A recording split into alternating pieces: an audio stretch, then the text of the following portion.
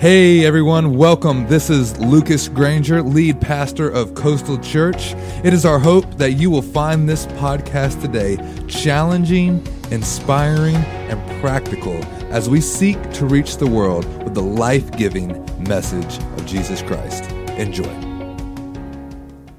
want to begin reading in verse 1, Psalm 63:1. Before I do that, though, I want to read the theme of this chapter. The theme is a desire for God's presence, provision, and protection, no matter where we are. Our desire should be for God because only He satisfies fully.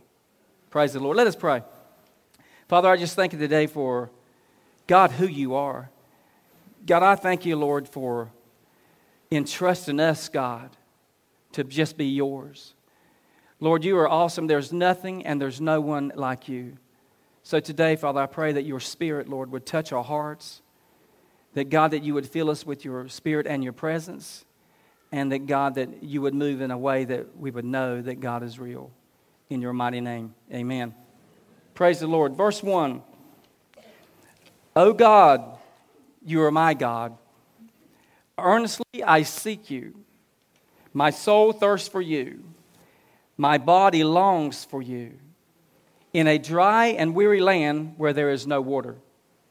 I have seen you in the sanctuary, and beheld your power and your glory.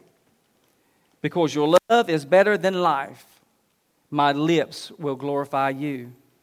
I will praise you as long as I live, and in your name I will lift up my hands. My soul will be satisfied as with the riches of foods, with singing lips my mouth will praise you. So I think David, when he's speaking this, he's basically speaking about his relationship, amen, with God. And when David thinks about God, as I think about God, it's about glorifying the Lord, amen. And I think if we understand what he was saying, there's a lot of ways maybe to glorify God, but there are two easy ways. I think one of those is with our lips. Hallelujah. Y'all sounded wonderful this morning. Most of you did anyways. No, you sounded great but with God, we can praise God with our lips. And so we can also praise Him, like He said, lifting our hands or whatever way there is to praise God. But I believe in this life that God deserves the glory. Amen. I believe that He is a God that wants to be glorified. I believe that when we glorify God, I believe that it moves God. I honestly do. I believe it makes God want to do some great things. And so today I want to read to a little bit about someone that Lazarus, if you'll turn your Bibles down to John 11. And this is one of my favorite books in the Bible because I think it's very exciting. I know that God has performed many miracles, but this one particular miracle really stood out to me. And I think most of you probably know the story, but let's just see what God's getting ready to do. Hallelujah. In verse 1 it says, Now a man named Lazarus was sick, and he was from Bethany, the village of Mary and her sister Martha. This Mary, whose brother Lazarus now lay sick, was the same one who poured perfume on the Lord and wiped his feet with her hair. So the sister sent word to Jesus, Lord, the one that you love is sick. And when he had heard this, Jesus said, This sickness will not end in death, it is for God's glory, so that God's Son may be glorified through it. Hallelujah.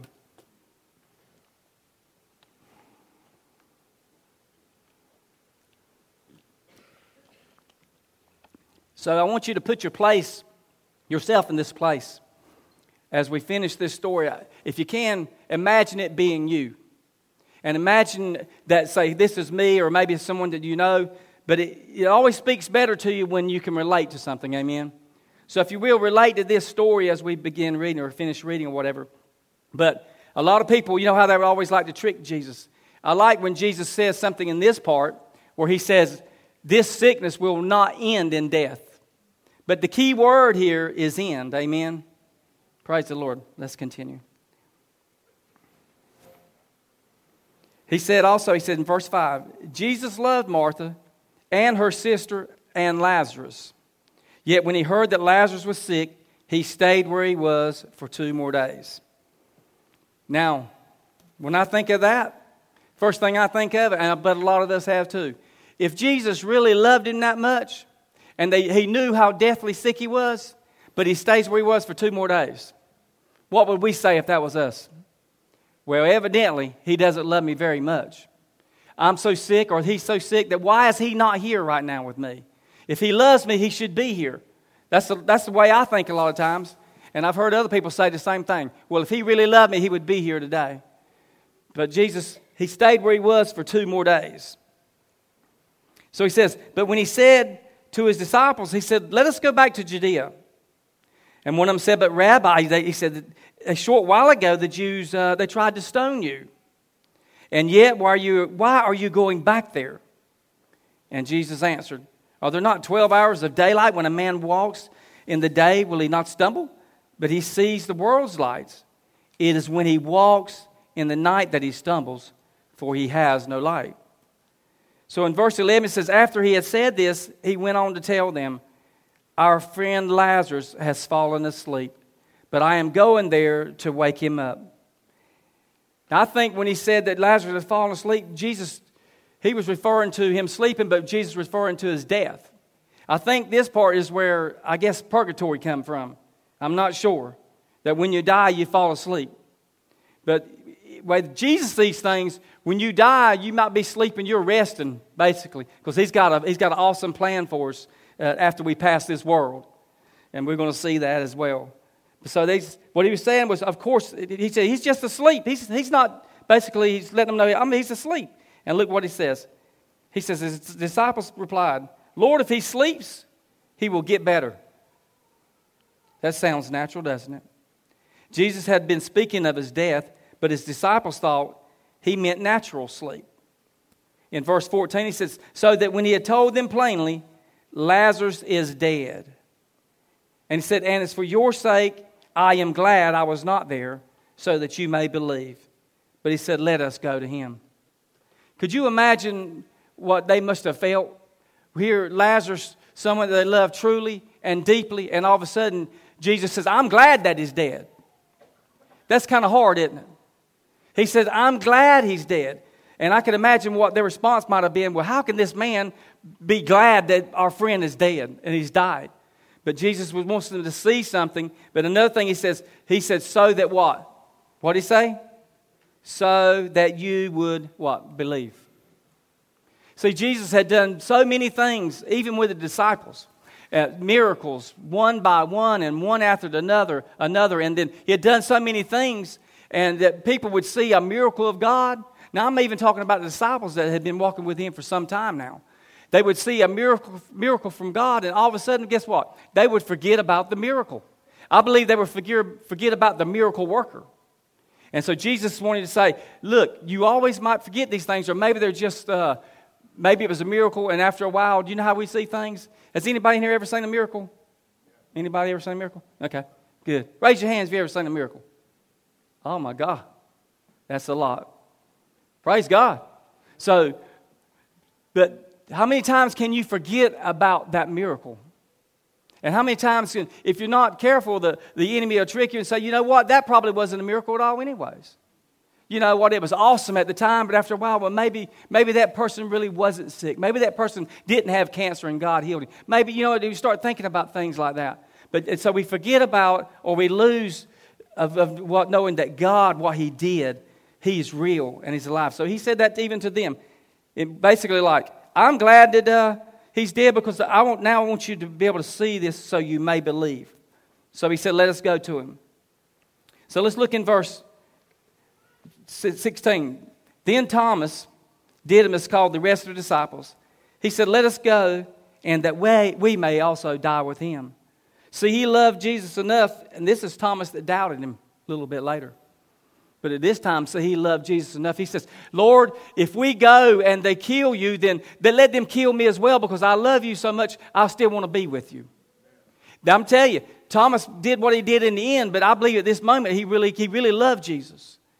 And at times he's like, I love you so much, no matter what you go through or what you have to do, I'm going to be with you. No matter what I have to go through, no matter what I have to face, Lord, I want to be with you. That should be our hearts. No matter, Lord God, whatever I have to do to be with you, I'm yours and I want to be with you. So in 17, he said, on his arrival, Jesus found that Lazarus had already been dead and in the tomb for 4 days. Not 1 day, not 2, not 3, but 4. Can I tell you something? When you've been dead and put in a tomb for 4 days, you're dead. Amen? And when I think about Jesus, how hard it must have been for Jesus to be able to stay where he was as much as he loved Lazarus and Mary and Martha and all these people. Could you imagine how hard it had to be for Jesus to stay where he was for 4 days away? Could you imagine what the people were thinking? His family, his friends, and all them were where's Jesus now when we need him?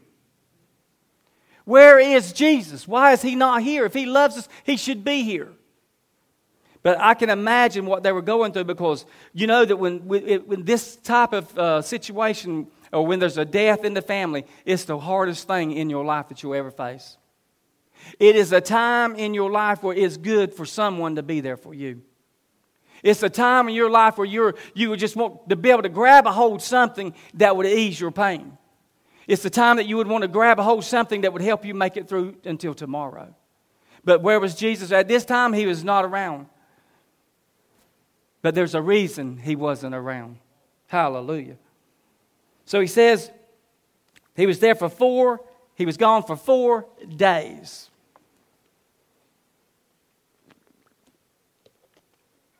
Sometimes I think Jesus is away from us for 4 days.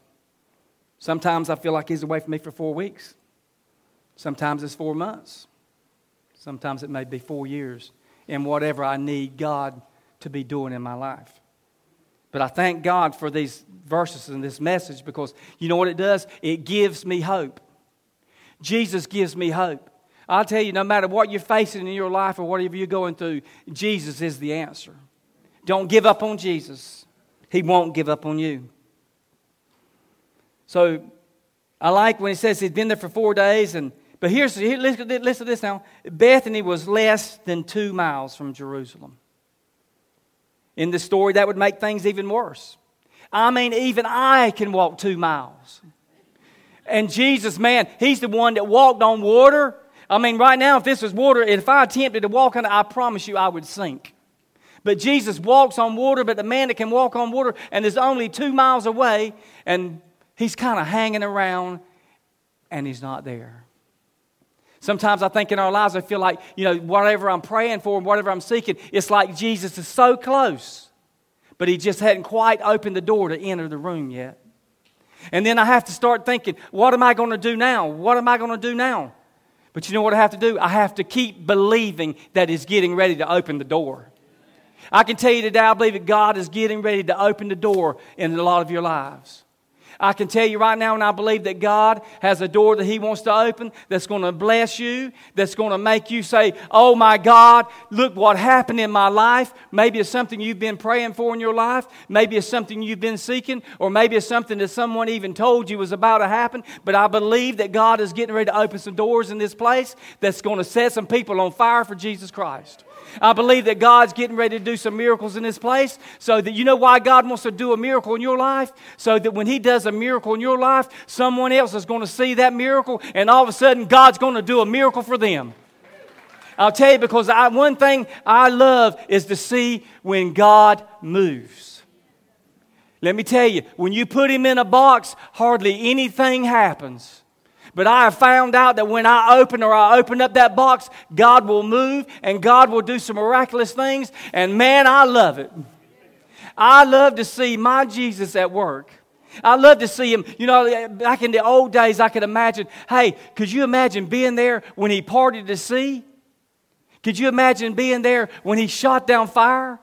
Could you imagine being there with all these miracles that God did and just seeing that? Let me tell you, he said that even in the latter day that he would do even greater things than he did then. So I think some people ought to be getting ready and preparing your hearts and yourselves and say, God, do what you come to do. I welcome you, Lord, today. I think we ought to be ready and say, oh, God, when we see people, we ought to be so happy and excited. Because a lot of times, Christian people, we got this face that don't look like the face of Jesus. We got a face that looks like the picture that's on our driver's license. And we're like, or it's a mug shot. Man, we ought to have a smile on our face that looks like Jesus. Oh, yeah, you're going to go through some bad days and some hard times. Oh, you're going to face some things. Jesus said you weren't going to have to face those things. Oh, He said that you would. But through those things, we can smile because we know that no matter what we're going through and what's happening, that Jesus is laying and living right on the inside of my heart. The Spirit of God. So you're not your own. You've been bought with a price. And that when you've been bought with that price, God lives inside of you, so you're never alone. Now, if He doesn't ever do anything for you, but He's living on the inside, that's all you need. That's everything you need. You got to think the same God that created the heavens, that created the moon and the stars and the galaxies. He created the earth. He took His hand, I believe, and scooped out or whatever you want to call it. It's southern, whatever you all call it, what you want to. He dug it out.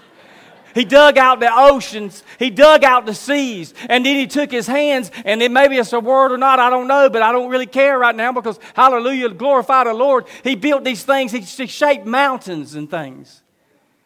Can you do that? No, you can't. If you can, I want to see it. God's worked another miracle. But so He could do all those things.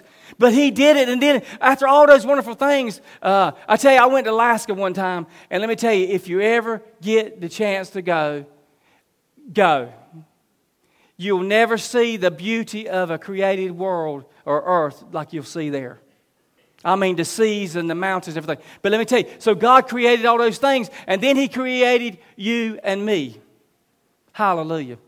The same God that created and made you and me and all these children that we see in here. Praise the Lord for small children. You are the new generation that Jesus Christ is lifting up, and you've got a lot that God's going to do in your life. He's going to bless you, and He's going to bless so many people through you guys. Every one of you are miracle-working children because God loves you, and He's got so many great things in store for your life. But God lives in all of our hearts. Amen. The same God that created all those things is living on the inside. Man, I don't know if y'all know how powerful that is. God lives in you. Okay. Woo! I'll be one to say it. Hallelujah. Because I don't deserve it. But the same God lives in me. And you. Okay, let's finish this story. Hallelujah. Y'all ready? Y'all ready for God? Oh, hallelujah, all the time. So on the story says, so where we're at, number 19. And many Jews had come and seen Martha and Mary and comfort them in the loss of their brother. When Martha had heard that Jesus was coming, she went out to meet Him, but Mary stayed at home. You know why I think Mary really stayed at home? I think Mary's heart was pretty much ripped out. This is me. This is not biblical. This is Timlical. I think that since she saw that He had died, and all of a sudden Jesus that hung around so much and did so many great things and miracles, but where was He right now when I needed Him? Where was the Jesus that I saw heal the blind and the lame and He took out demons of people and removed them and cast them out of people? Where was that Jesus that's supposed to love me? I think in her heart, I believe that's why she just didn't get up and run right along. I believe she was hurt. I believe she was like, where's my Jesus now? That's how I feel. That's what I think she felt. So he says, I'm sorry if I screamed, y'all. I didn't get too excited on that, but I believe that's where she was. So he says, in 23, says, Jesus said to her, He said, your brother will rise again. Well, I got to get back to 21. I got to have that. 21. Lord, Martha said to Jesus, if you had been here, my brother would not have died. But I know that even now that you will give him whatever you ask. Jesus said to her, your brother will rise again. And Martha answered, she says, I know that he will rise again in the resurrection at the last day. And I like what Jesus said. He says, I am the resurrection and the life. Hallelujah. I'm going to say it again. Jesus said, I am the resurrection and the life. And he who believes in me will live, even though he dies, and whoever lives and believes in me will never die. Do you believe this? He said. Glory to God. 32, when Mary reached the place where Jesus was and saw him, she fell at his feet and said, Lord, if you had been here, my brother would not have died. So he hears it again.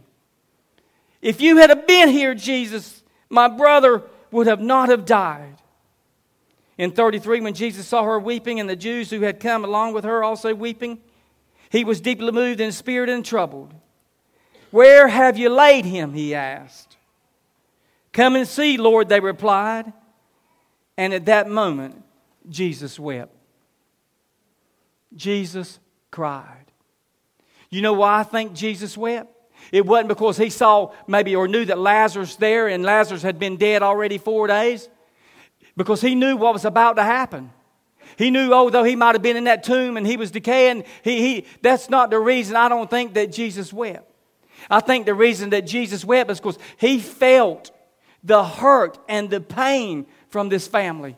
He had the compassion of, he felt that hurt, that pain that when someone dies that and he wasn't there. Jesus wasn't there, but he felt all that. And at that moment, he cried. Why did he cry? I believe he cried because he loved them. I believe he loved them that much, and it hurt him so bad to know that they had went through all that pain. But that's what I think the reason he had cried at that moment. He felt their hurt. Maybe he felt like that. Maybe he had let them down but he felt something there that moved him, and he cried. So then the Jews said, "See how he loved him." But sometimes he said, "Could you not have opened the eyes of the blind man that have kept this man from dying?" Of course he could have.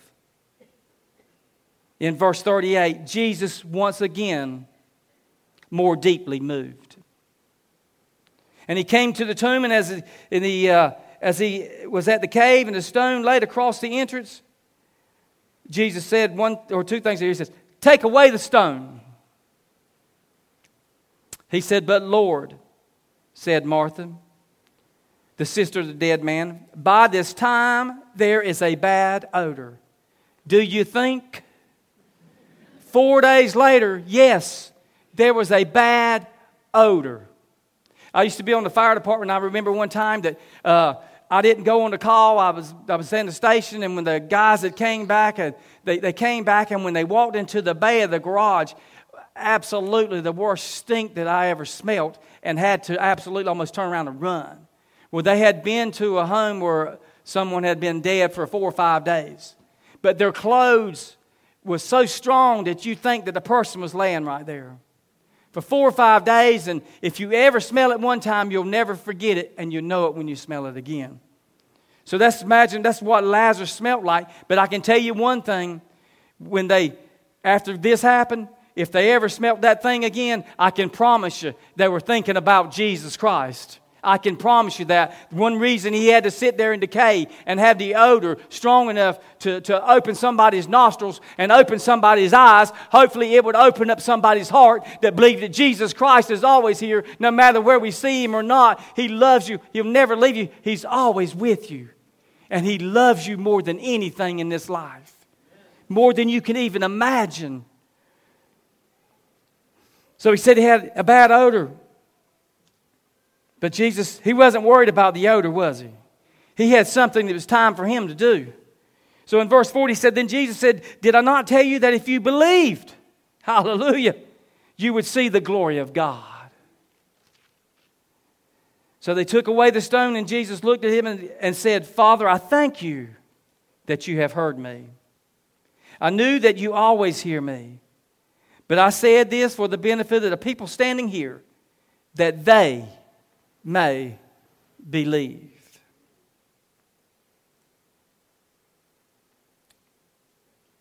That they may believe that you sent me.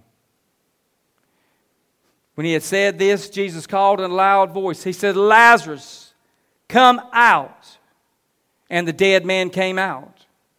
His hands and his feet were wrapped in strips of linen and a cloth around his face. And Jesus said to him, take off the grave clothes and let him go. I want you to know, in your life, there are a lot of us, we may be alive right now, but we can still be dead. Amen. There's a lot of us, we're walking around, we're breathing, but we can still be dead. Alan, would y'all come up, please? We're looking around. We can be dead at many things in our life. You can be dead if you don't know Jesus Christ. I'll say this, if you don't know Jesus Christ, you are dead. I mean, your spirit's dead. There's a lot of us that maybe some things that maybe we're just not right where we want to be in life. We just feel like we're not good enough, we're not worthy, whatever it may be.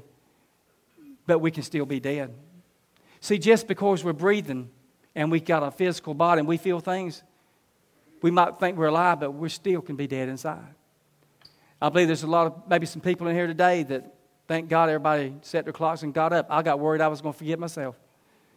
But it might be that there's some things in your life that you feel dead, that you feel like that you can't make it in life. There may be something that's telling you that maybe you've done the worst thing in life, that how could God love you anyways? There are so many suicides committed every day, and I believe it's because people feel like they're either dead or they want to be dead. They can't face life. But you can face life with Jesus. I can promise you. I can promise you every time you call on the name of Jesus that He's there. I can guarantee you and promise you, even though you might not hear His voice, you may not feel His anointing, you may not feel His presence, but I can promise you that He's there. I can promise you. He may leave us in the tomb for 4 days. Some of us might need to be in the tomb for 4 months or 4 years. Whatever we're going through, if it takes that for God to make a miracle in your life, it's worth it. It's worth it if God would just do whatever I need. See, when it comes to us as individuals, we can be gathered with friends and family and loved ones. It's awesome. But it's individual. When I need something from Jesus, it's what I need. Amen? When you need something from Jesus, hey, it's what you need. And that's when Jesus, He'll come. He'll come. He'll never let you down. I promise you that. I want to read one more scripture. One more scripture that's in Romans. It says, it's Romans 8:17. If we are children of God, then we are heirs of God. Co-heirs with Christ. Hallelujah. Indeed, we share in His sufferings, but in order that we may share in His glory. Hallelujah. God wants to be glorified, but He also wants you to be able to share in His glory. In the glory of God. I'll tell you today that there's nothing in this world that is good and perfect and better than the glory of God. As the psalmist said it at first, sometimes he feels like he has to praise the Lord with his lips. He has to sing before the Lord. He'll raise his hands before God. And I believe his expression is, everything that I could do so that I could glorify God. I just want to glorify you, Lord. And I believe that that's what he was talking about. What can I do to be able to glorify the Lord? Live for Jesus. Give your heart to God. If you're in here today, if everyone would, please stand. Stand to your feet and honor the Lord even with your standing. I believe there are so many things that we could do to honor God, and we should do it. He deserves it. The same God that created everything we talked about is living inside of your heart. And He'll go the extra mile. If He has to wait a while for whatever it is, I can promise you, just don't forget that He's coming. He's coming, and the Bible says even one day that He's going to come through the eastern sky, and He's going to come in that last day of the resurrection that we talked about. Our spirits our body may be dead and in the grave, but our spirits are with the Lord. But He's going to come back one day, and He's going to come in that body, and it's going to be something that we like to call the rapture that's going to take place. And God's going to take you, and you're going to be with Him forever and ever and ever through eternity. Don't you want to be with Jesus? Don't you want to live for Jesus? Don't you want to go with Jesus? Don't you want to be with Jesus? We hope you enjoyed today's podcast. If you would like to explore more resources just like this, take a moment and download the Coastal Church app. Also, if you would like to give financially to support the ministry here at Coastal, go to mycoastalchurch.com/giving. God bless and have a wonderful week.